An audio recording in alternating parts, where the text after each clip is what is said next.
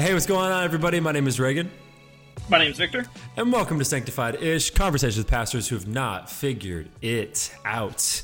And like many people growing up, one of the things that we did not figure out, that we did not really learn how to do, was date and or talk to women. That was something that was very much a work in progress. And so, Vic, today we're talking about dating, but I thought it'd actually be a really cool way to start off. Actually, cool may not be the right word for this. It might be a funny way to start off the episode. Man, tell me your funniest dating story. Take it back to the, mid 2000s, the prime time of your dating life. Yeah, mid 2000s. How old was I? 7 in the mid 2000s? That's crazy. But if we go to 2018, that's a more accurate timeline. That's fair. This story is actually before Felicity and I started dating. This is before. So we were working at Starbucks together. And, I was like, man, I think I'm going to ask this girl out. So a Friday comes around and I ask her out and she says, yes, I'm over the moon. It's great. But before our date that we had scheduled for next Friday, she invited me to go play trivia with her parents. Nice. On Thursday. Fantastic. So I was like, what are you going to say? You say no to that? No, you have to go. It's a rule. And so I got to meet her parents, her older brother, her 2 older brothers, her dad and her mom, the day before our first date. And it was at this restaurant. And y'all could probably tell from this podcast that I'm not the most socially inclined person. No. I don't love going outside. I love looking at the Funko Pops in my room. Okay? Every socially functioning person creates Stormtrooper helmets in their free time. Yes, 100%. That's all they do. And so I remember sitting. It was a 6-person table, and I was sitting on one of the ends, and my eyes were glued on ESPN. And I think it was a baseball or golf. They were talking about golf, and I was glued. I was all in on that golf tournament while the rest of her family played trivia with questions I had no clue what the answer was. And I remember that day so distinctly as one of the worst days of my life. It was great. I had a blast. But being invited into a social environment where I have to meet new people, but not only meet new people, meet the parents of the person who I'm going on a first date with on Friday. It's not a situation that says, come on, be my friend. Come get to know us. It's more of man, there's a lot of pressure on me and I'm just going to watch golf for the whole time. But I guess it went well. Because we're married, 4.5 years later. Wait. Was that yours and Felicity's first date? I don't know. Or it had to have been, right? Because we had scheduled our first date. Pause. I said tell me your worst first date story. And you tell me the story of the first date of your wife? Yeah. 100%. It was awful. I'm telling Felicity. She already knows. I talk to her about it at least once a month. How dare you? That's wild. Invite me. But it worked out. Yeah, we're married now. You're married. Happily married. Look at that. Your and Alyssa's first date was on Instagram DMs. So 600, 700 miles away. It was at a comedy show with my sister and 3 of her friends. And I sat next to Liz, and it was one of those things where it's when people laugh and they punch you, they're like, oh, that's funny, and they kind of Did you punch her? No, man, she punched me several times. That's what that bruise was, bro. Yeah, no, but I'm like, oh, she's pretty, but she's punching me. But I'm like, that was the extent. That was the extent of our first date. That's amazing. But we had a great time, man. It was a great That's thing. That's good. That was a great first date. All of my bad dates are from oh gosh, probably middle school, high school, Reagan. Well, I was gonna say middle school, high school, but then college too. I was before list, there wasn't many man. So just the rest smooth. Of your life. Yeah, no, it was all of them were struggling to talk to girls. That was the big thing in middle school, high school. I remember this vividly. Like I got my first cell phone, which is in like 7th or 8th grade, something like that. But this was like Dang. 2011 or 10 or whatever it was. It was one of those ones you could like flip it up and you could type. And so texting those were was the biggest cool thing. ones. Those were the cool ones. And so I was like talking with this girl who was like 3 lockers down from me. And I was like, I wouldn't talk to her in person. Like I was too scared to talk to her in person. And so I was just texting her all the time. And then she was like, more or less, she was like, hey, it's kind of like boring to text you. Do you want to talk at school? I was like, heck yeah, absolutely I do. And so I like hyped myself up the entire day. And like we went to a secondary school. It was like 7 through 12. And so it's this really long hallway. And I'm like, I'm gonna say hi. I'm gonna say hi. I'm gonna say hi. I'm gonna say hi.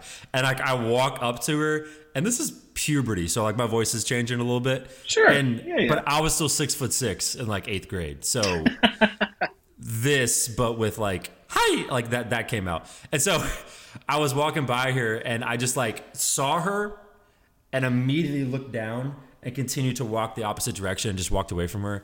And then I got a text like 3 hours later. She was like, hey, I don't think we should text anymore, talk anymore, speak anymore. So she was a pretty level-headed, normal. She was normal. That was a very rational response to that decision. Yeah. That also happened in college. So there's it's like the Lord was like, he hasn't learned his lesson yet. It was like 8th grade and like sophomore year of college. So yeah, man, no, it worked out with Liz, not by any means of my dating expertise. But speaking of expertise, what the world needed was another Christian dating podcast.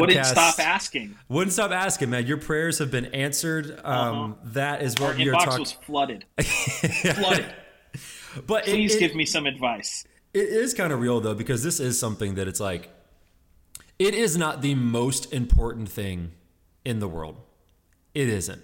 But it is the thing that is on the mind of like 99% of us. Of like, especially like, not everybody has the desire, honestly, first of all. But for those of us who have the desire, what does this person think of me? Are we talking? Are we not talking? How do we date? What is the purpose of dating? What are we doing? And also it makes it difficult because there's not like a book of first dating in the Bible. And so the Bible talks about the gift of marriage. It talks about relationships. Like it definitely gives these things, but it's not talking about like, okay, on a first date, do this. On a second date, do this. So it makes these conversations like really subjective and kind of opinion based.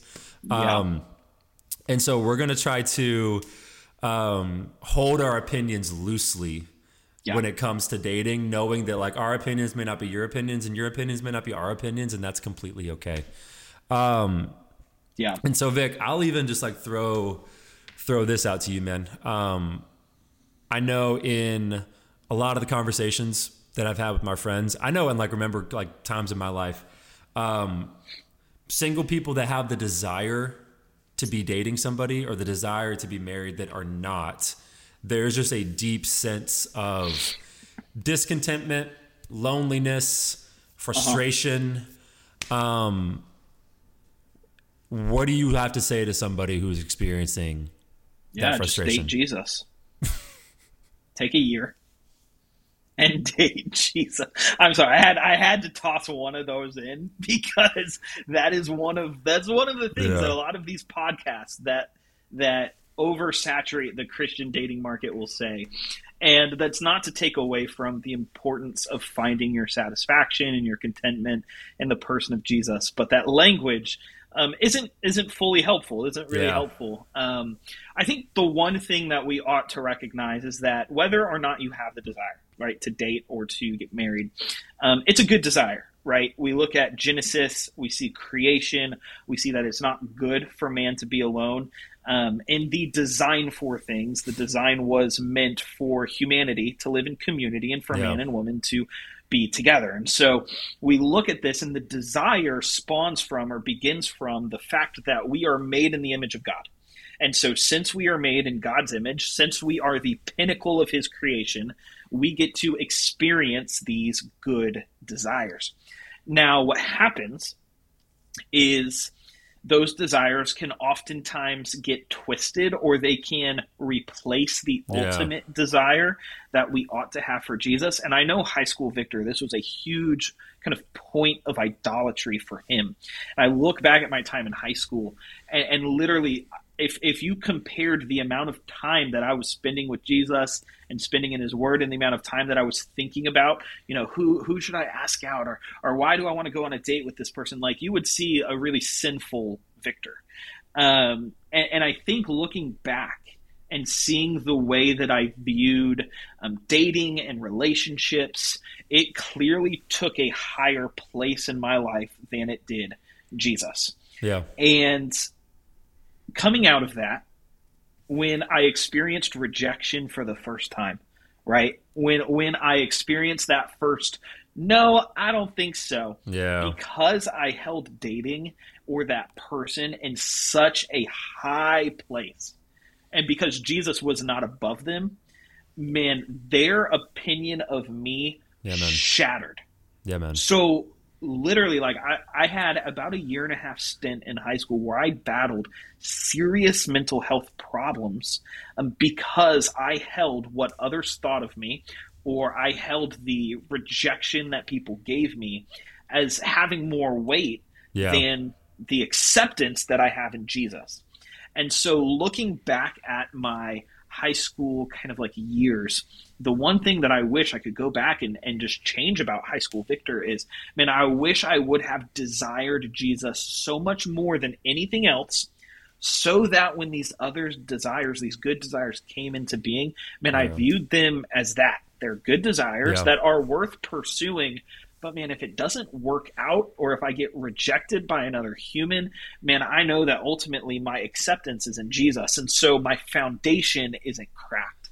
And so I think that's what I would say to that person who's desiring it. Man, if you are a single person right now who desires to be dating or to be engaged or to be married, man, weigh that desire. Yeah. Is that desire comparable to your desire for Jesus? If so, that's a problem.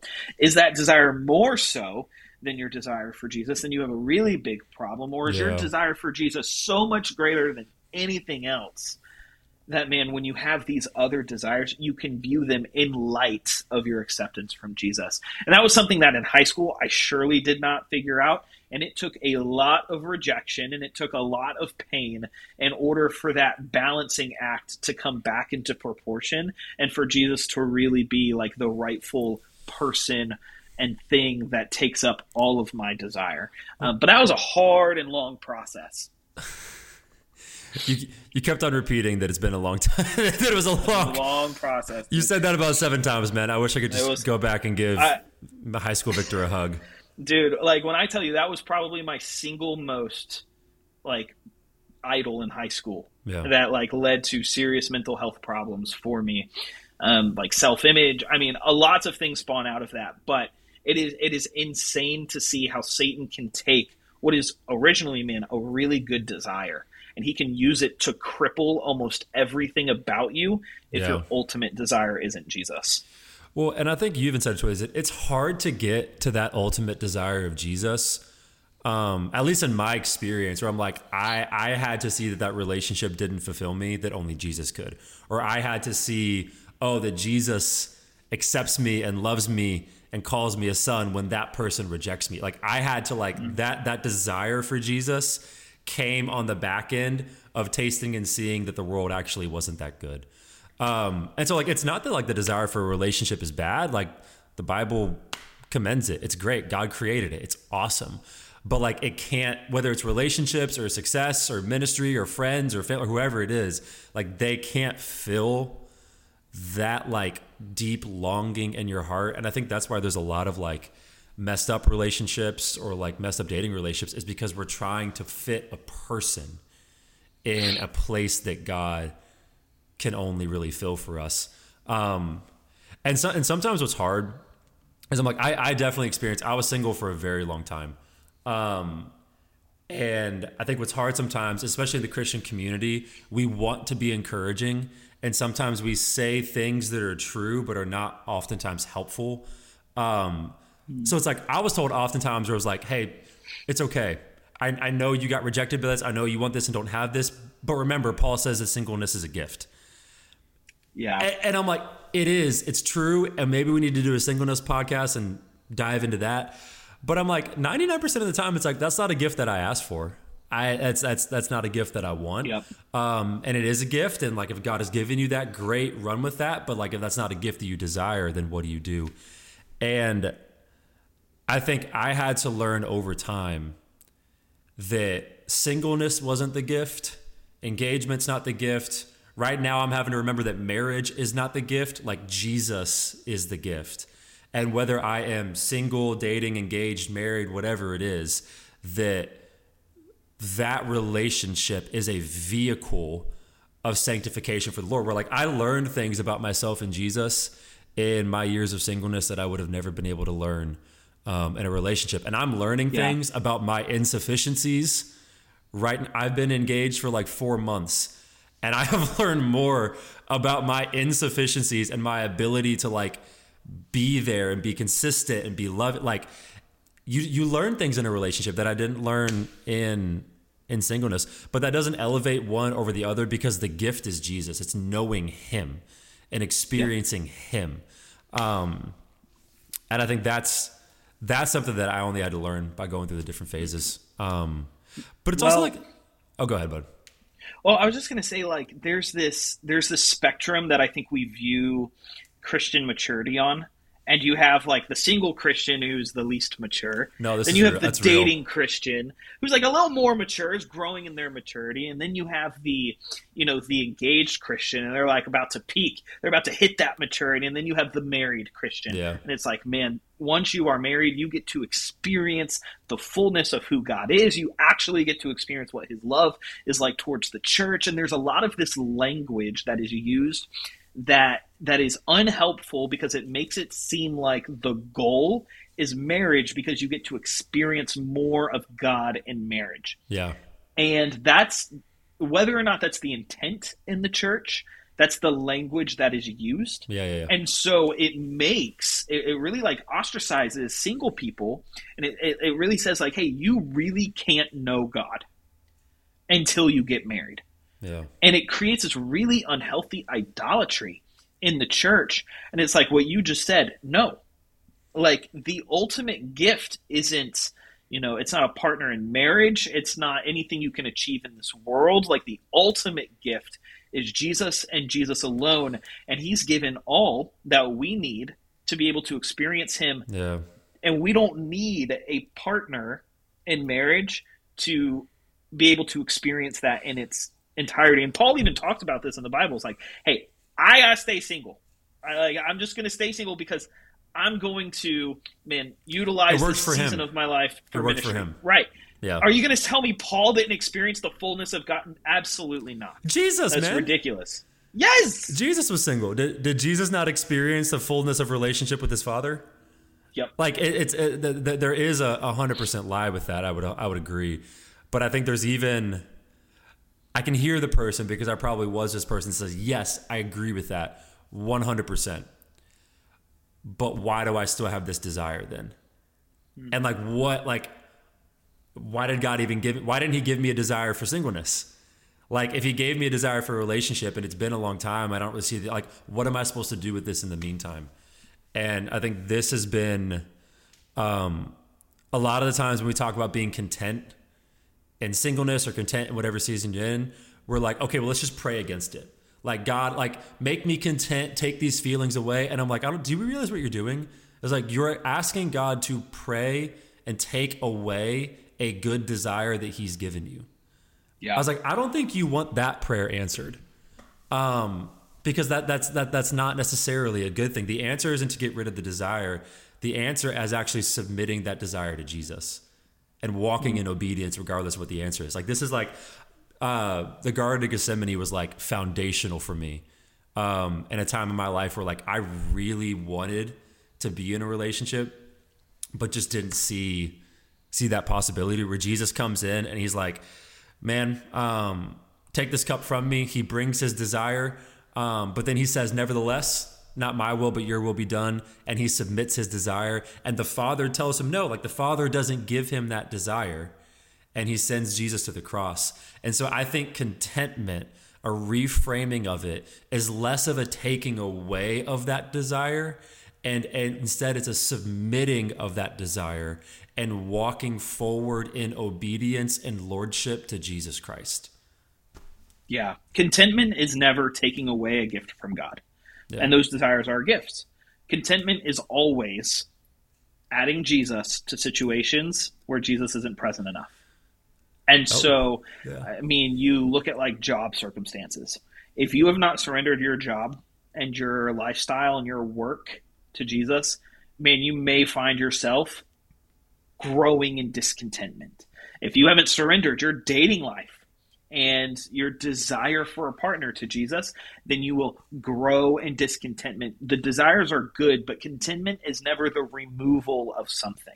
Yeah. It's always the addition of Jesus. Now, that does not, I mean, I feel like you have to give these caveats. That's never to say in a situation that is harmful or abusive or anything like that you ought to just seek contentment. But in your average kind of like discontent situations, it's usually just you haven't fully surrendered that thing to Jesus, and that's how that discontentment kind of spawns. Application coming out of this, hearing this, I think the easy next step is to just take a year and date Jesus. If you can just take 12 months, it's not that big. Sorry, I had to bring it up one more time. You just gotta date Jesus. I was about to say we're gonna cut that. We're gonna cut that. Reagan, what's the thing? I mean, you even kind of hit on it. There are people listening to this. There are people saying, "Man, that sounds really good. I think I know that's true." But in my heart, I just don't feel it. It's not resonating here today. Man, what is there, like to say to that person? Because I know I was that person, and a lot of times, and even other areas of my life, I am that person. Yeah. I mean, I even look back to my own experience with this. I was like, I don't think I did anything. Like, I don't think I walked in contentment perfectly. I don't think I prayed probably like I should. Like, it wasn't necessarily something that I was like, well, here's the 3-step formula, and I kind of walked through it. I was like, no, like the Lord kept me, the Lord was with me, and the Lord was a lot more faithful to me than I was to him. And it's not that like Alyssa is the evidence of his faithfulness. It's one of the ways that he's faithful, but whether the relationship comes or the relationship never comes, it's like the Lord will continue to keep you. He will continue to be good to you, and he will continue to be faithful to you. And I think a lot of the times, like, especially those of us who like desire a relationship and don't have a relationship, it's like, all right, what are the 3 things that I got to do to either prepare myself to becoming somebody that is ready for a relationship, that like that's ready for that blessing from God, and it's like the reality is like he will continue to keep you, and he will continue to be faithful, and he will continue to hold you, and he will continue to be good to you. Regardless of your relationship status. That is the most unsatisfactory answer for a reason, because it forces us to be dependent on something and someone that's not us. It's like you hear that and you're like, that frustrates me. Yeah. It's like, yeah, it does, because it means you can't lean on yourself. Like, you can't rely on yourself for this thing. It simply comes from a place of dependence on Jesus, not in order to achieve a relationship, but in order to, grow in your desire and love for the ultimate gift that is Jesus. And it's like, if you're sitting there and you're like, man, I'm tired of hearing that, that's frustrating, I want to affirm that, it is. It's very frustrating, but it's because it's hitting at something that we naturally, because we are fallen, sinful people, say, hey, I can do this. And what God is saying, hey, actually, I'm the one that achieves all these good works, and I just need you to rest and sit and be with me. I'll carry you. I got you. The crazy thing is like, I think I had one of our friends told me this a couple years ago, but I think a lot of the times we limit God's goodness or faithfulness in our lives to one specific thing. That it was like, if the Lord gives me a relationship, he's faithful. If the Lord doesn't, that he's not. And I had a friend, like, cause like that's the framework that I was operating in. I was like, bro, I don't know where God is at. And I had a friend sit me down. And he was like, bro, like, you remember when like Adam and Eve looked at that tree? And he was like, they wanted that tree and God said no. But like, if they looked around, he was like, they have the whole garden. All of it. The whole garden. Like, not even to mention God himself. Like, take God himself out of it for a second. You got all these trees and all these things that the Lord like has done and will continue to do. And so his thing was like not to diminish the desire, but to widen the scope of like, look at what the Lord has done, will do, and will continue to do in your life. Like, he does not withhold good things from you. And that doesn't mean he'll give you every good thing, because every good thing from heaven doesn't have your name on it. Like that's just the reality of it. But he does not withhold goodness from you. And he does not expect you to hit a certain standard of working on yourself until he pours out goodness on you. Like, the Lord is good to you long before you're good back to him. He's faithful to you long before you're faithful to him. And I think that, again, it didn't solve anything. But I think during my time, especially as a single adult, I got to see more of who the Lord was and trust him through more frustration than like enlightenment. And now even through engagement and heading into marriage, it's like those systems and those relationships, I will learn things about the Lord that will cause me to know him and enjoy him more. Because they're vehicles of sanctification. Yeah. As one of my favorite pastors says, eyes on Jesus, EOJ. It's like, if Adam and Eve would have had their eyes on Jesus, man, they would have saw that they had access to not only the whole garden, but to the God of the universe himself.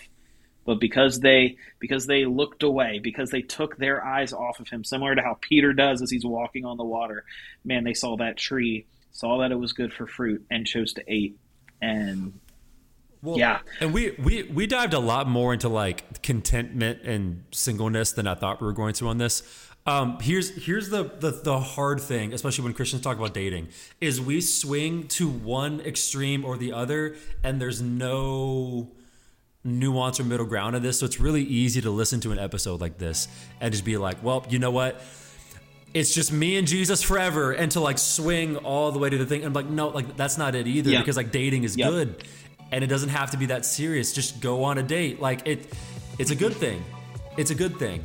And so I do think there is like nuance in the conversation of how, man, it's a good thing. It's a thing that God wants to bless you with, but the gift that he wants to give you is himself.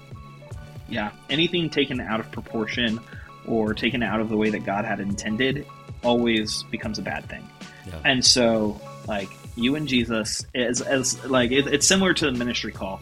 It's like it's similar to like, what is God's calling on my life? Well, just love Jesus and do whatever you want, because as you love Jesus, you will walk in obedience. It's very similar. Like if you love Jesus above all else, man, just walk with him, and God will work it out because you're being obedient to him.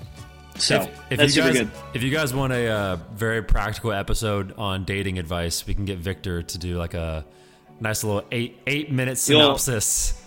You'll have to subscribe to our Patreon and join me for my first workouts with Victor to catch that episode. Just so you guys know, that tier will be $1,000 a month. So we will put it so out of reach. That's the premium content. That is the premium. That's that top notch. If y'all want the step by step on how Vic got married, man, that's awesome. But y'all, hey, yeah, if you do want that practical episode, feel free, email us sanctifiedish@gmail.com. We'd love to hear from you guys. You can also catch us on social media at ReaganJones97 and at Rotz157. And guys, we will catch you all in the next one. Thank you so much for all the support. We appreciate each and every one of you. And until next time, y'all, take care and God bless. Y'all didn't have one cringe date? I mean, bro, we were FaceTime. Like that's just cringe in and of itself. We just talked on FaceTime for hours. Yeah, that's long distance. Long distance probably feels like an eternity ago. Thank God. Get money, baby.